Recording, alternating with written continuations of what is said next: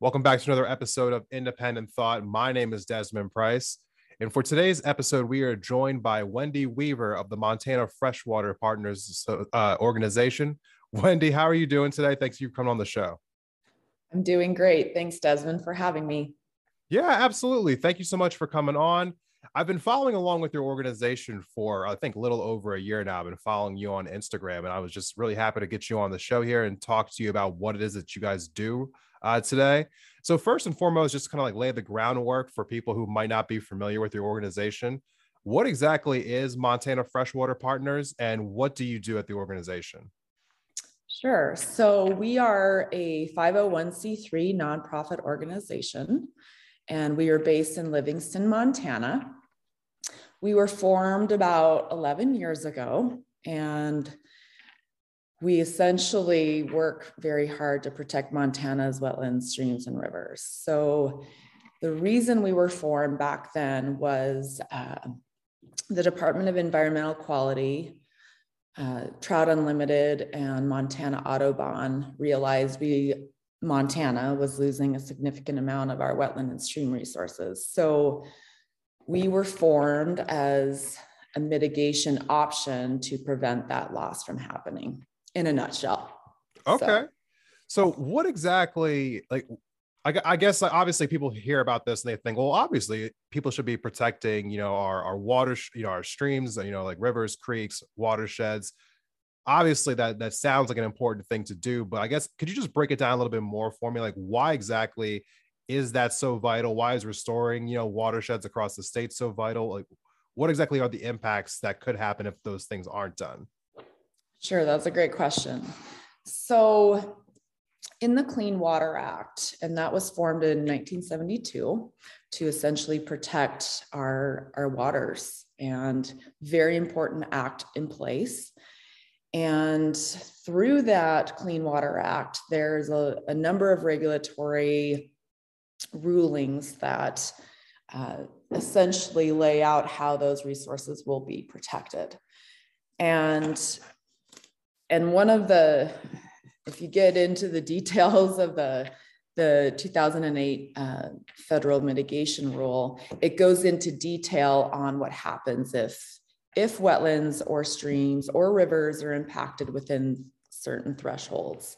So we essentially are able to, when those impacts occur, work with the people that are impacting those resources, whether it's the Department of Transportation, railroad, development, et cetera.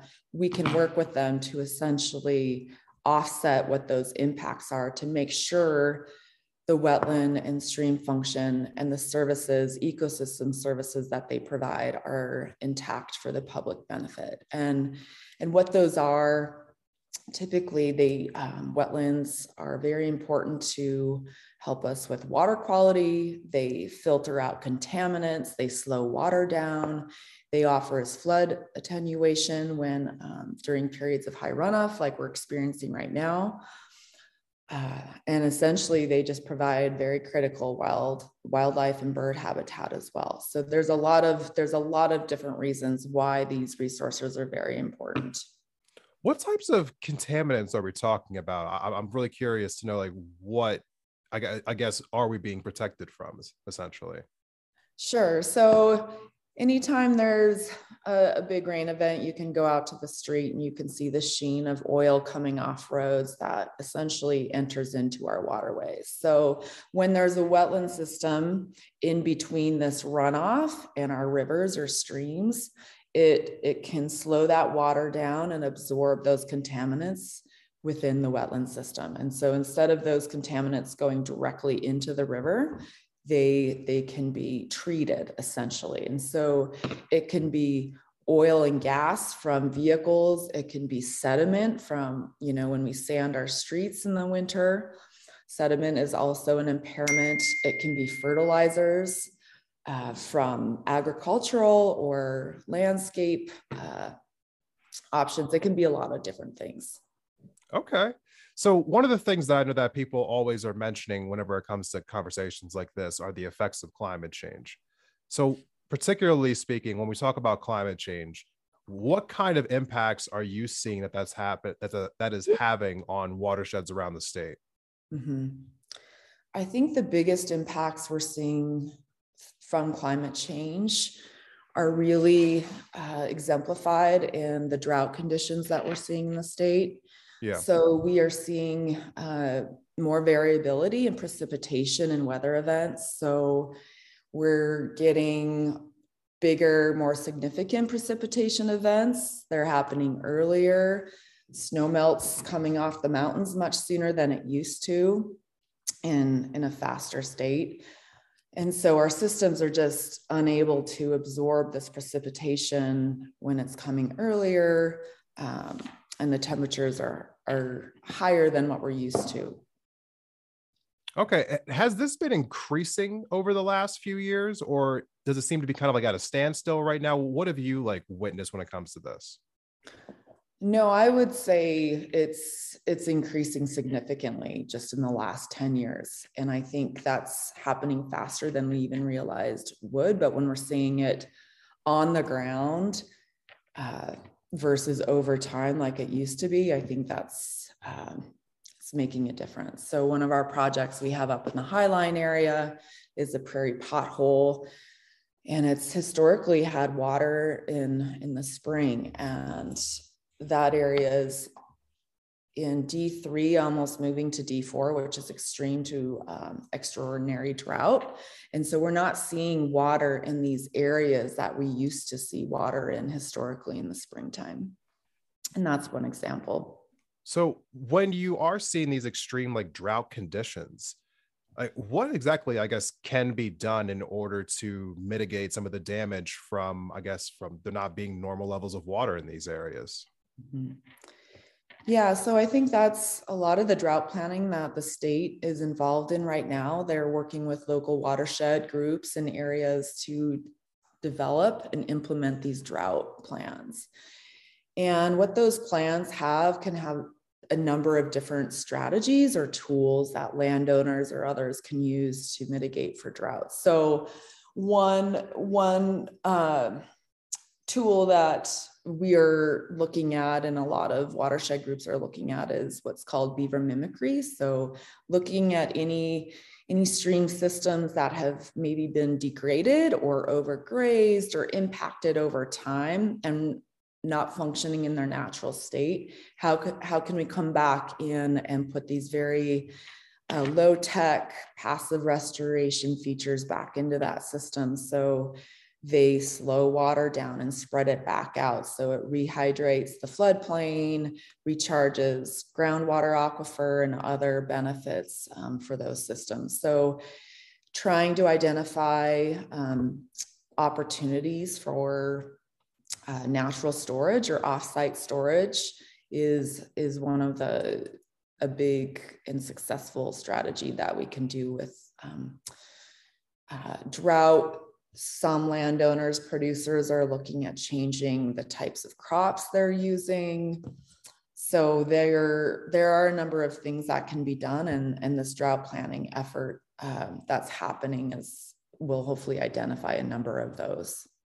So I want to briefly kind of like pivot to the impacts of like human beings.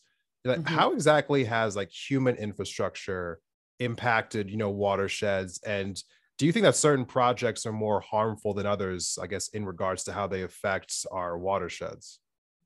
Sure, absolutely. Infrastructure has impacted our natural water resources. So, typically we've put in roads and railroad systems right next to waterways, and those have significant impacts. The more we have those roads, railway systems along rivers, we have to protect those. And when we do that, we're typically putting in riprap, some type of feature that's going to protect that infrastructure when there's periods of high flow and runoff events. So when we do that, typically it starts to control our rivers or water systems in such a way that we're taking some of that natural variability and function out of the system. And anytime we do that, we see unanticipated impacts from that. So the more we control, harden, straighten river systems, we're essentially concentrating that energy into a straight path, and we're shooting that energy downstream, and that will inevitably impact downstream landowners and other infrastructure. So, and that's part of the work that we do, is trying to maintain and protect and open up these floodplains so that when rivers come up and they start to move, they have room to move across the floodplains. So all that energy isn't getting concentrated in certain places. Okay. So I think one of the next things I want to ask is about, how wildfires affect the watersheds as well. But before we do that, I want to take a quick break, and when we come back, I'm gonna have some more questions with you. Stay tuned.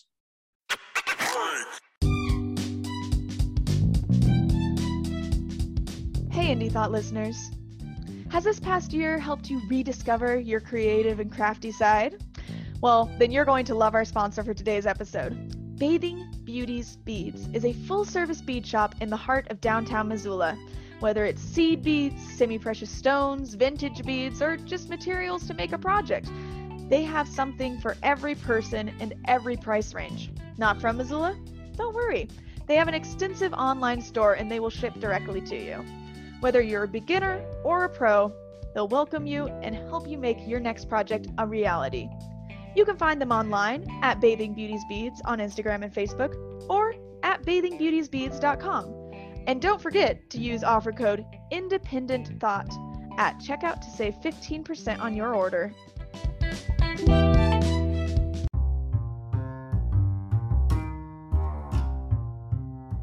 Betty's Divine is a locally owned boutique on the magnificent Hip Strip in downtown Missoula, Montana, that has been a fixture in the Mountain West since 2005.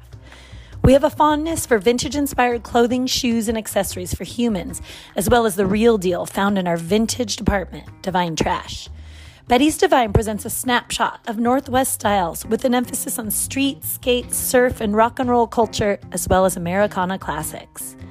Alongside a radical selection of clothing, Betty's Divine offers a damn fine array of shoes, jewelry, records, and accessories to satisfy any taste, whatever your age or vibe.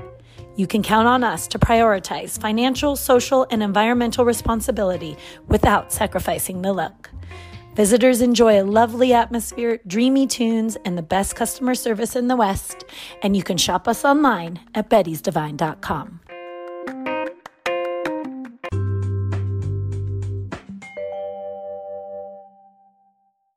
Welcome back from the break, everyone. Thank you for sticking with us through this episode of Independent Thought. So before we went on the break, I kind of teased the fact that I wanted to talk about wildfires. This is something that we are very familiar with in the state of Montana, but not just in Montana. This is something that's been happening throughout the entire Northwest, Idaho, Washington, California, Oregon, Nevada. We've all seen our share of fires over the last, decade plus, really. They've been increasing in intensity and in longevity. Unfortunately, they're having a nasty amounts of devastation, across this entire region. But particularly for this conversation, what impact do you see happening with wildfires as far as how they, how they affect our natural waterways? Sure.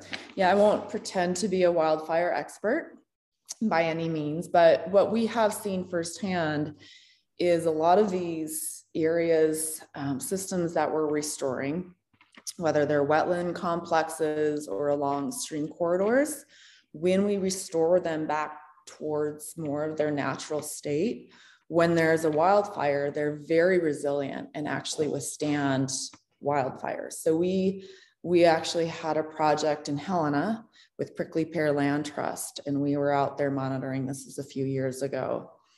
And we had a pretty severe grassland fire come through, literally running us off the site. And what was amazing about that project was everything around the project, the restoration burned, and the restoration along the stream corridor withheld and was green. And so I think it's a really good testament that doing restoration and enhancement of wetlands and streams is actually a really great tool that we can use for wildlife prevention. And I think it's something that's not on the radar of our federal or even state delegation. And I know this because I've heard them, when they learn about it, say, oh, well, we never thought about restoration as a tool for wildfire mitigation. And so it would be great with this infrastructure funding that's coming down the pipe to try and tap into that and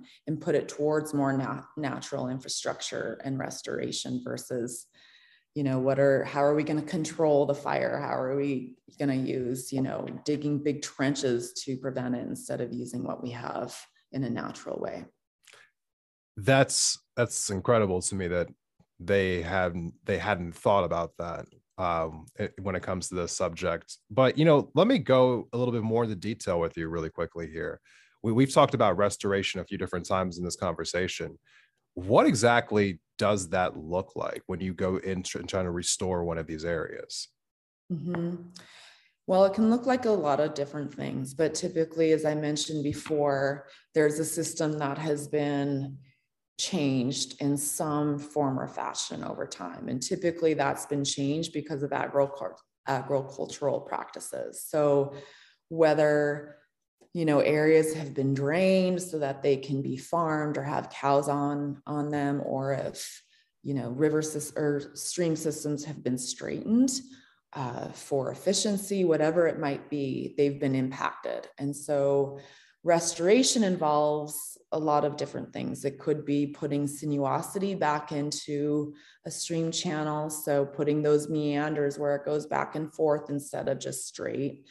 It could be constructing floodplain benches where they may have been removed. A lot of systems get degraded over time and they start to down cut and create these really steep erodible banks. And so putting the sinuosity back in, trying to put in floodplain benches so that water can spread out.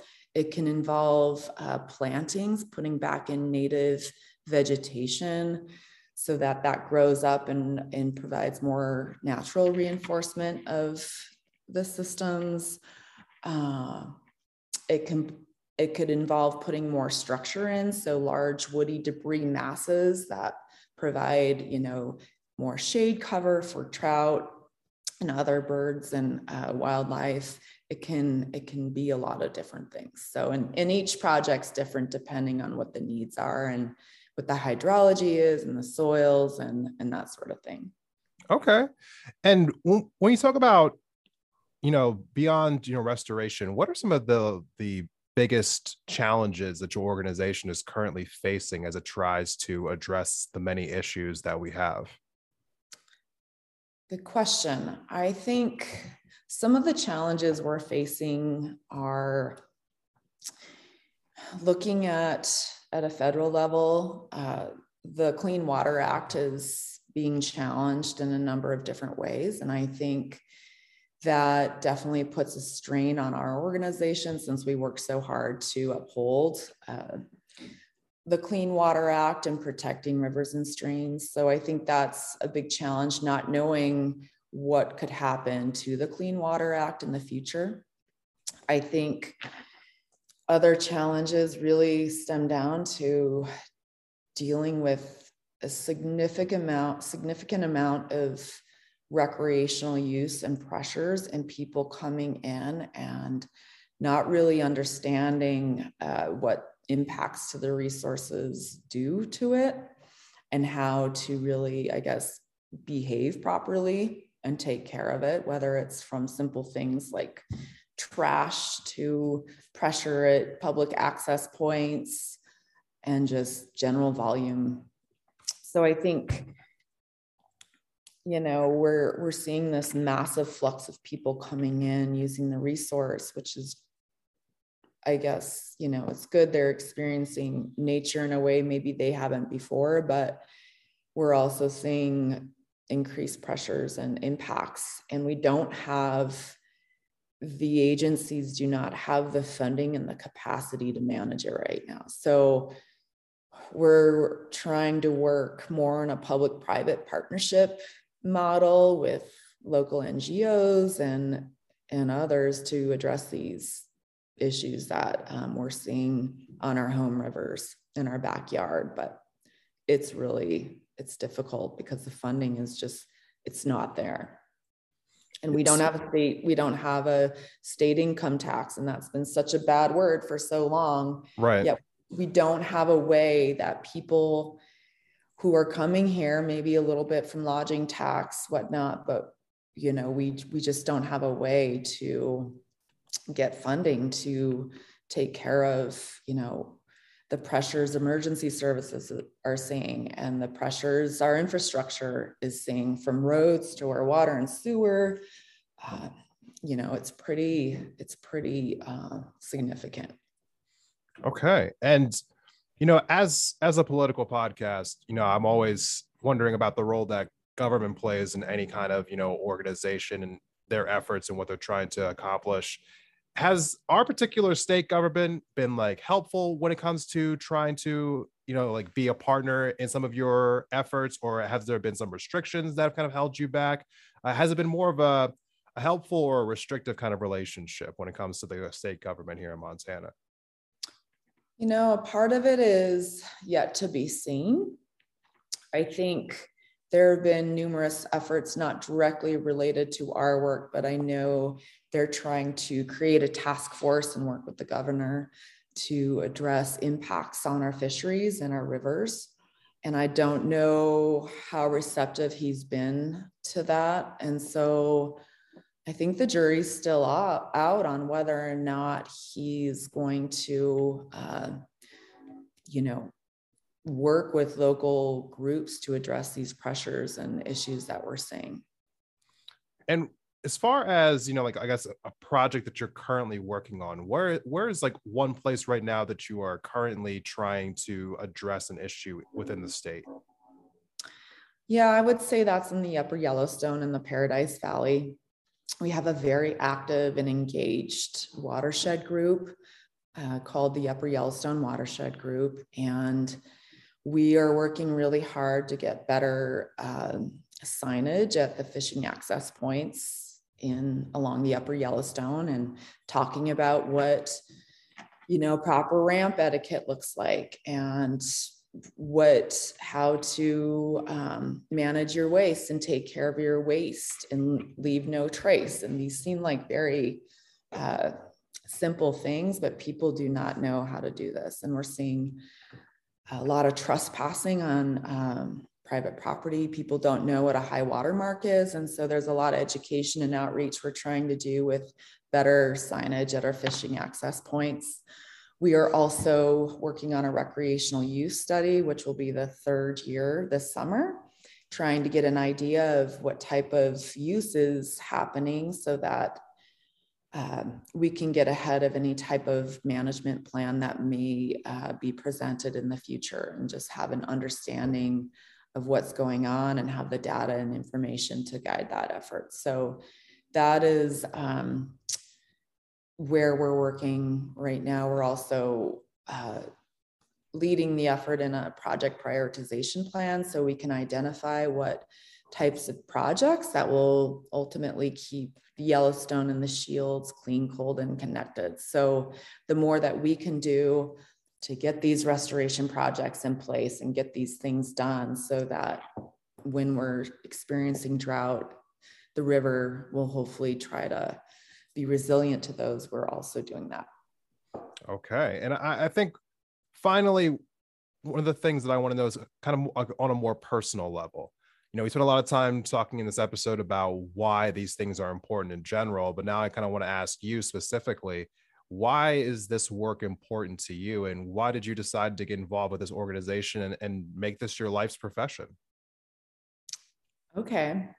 Yeah, I guess I grew up in Montana, and I went to Montana State University and got my engineering degree. So I was a practicing civil engineer for almost 25 years. And, at the tail end of that, it became pretty soul sucking. And I just knew it wasn't really what I wanted to be doing, and really was not in line with my values. And we grew up pretty much on the rivers and in the backcountry and in the wilderness as kids, and always had a very deep connection and appreciation for how beautiful and spectacular Montana was. And there wasn't a lot of people here. And I think that was one of, the things that made me never want to leave this place, and why I'm working so hard to protect it. And so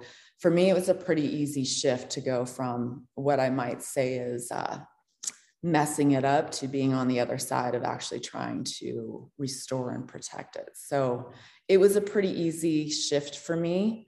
I was really burnt out, and this work is super challenging, but also very rewarding. So I'm glad to be here. Love that. Wendy, thank you so much for being here and for talking to us about, everything going on with the Montana Freshwater Partners. Where can people find out more about you and the organization if they were to follow along online? Sure. They can go to our website, which is freshwaterpartners.org. And we also have an Instagram page, which is Montana Freshwater Partners. So we would appreciate the support. And thanks, Desmond, for having me on today. Absolutely. So for those who are interested, the links will be in the episode description. So go ahead and click down there now, and you'll see both those links. Thank you so much for coming on to the podcast today, Wendy. We really do appreciate it.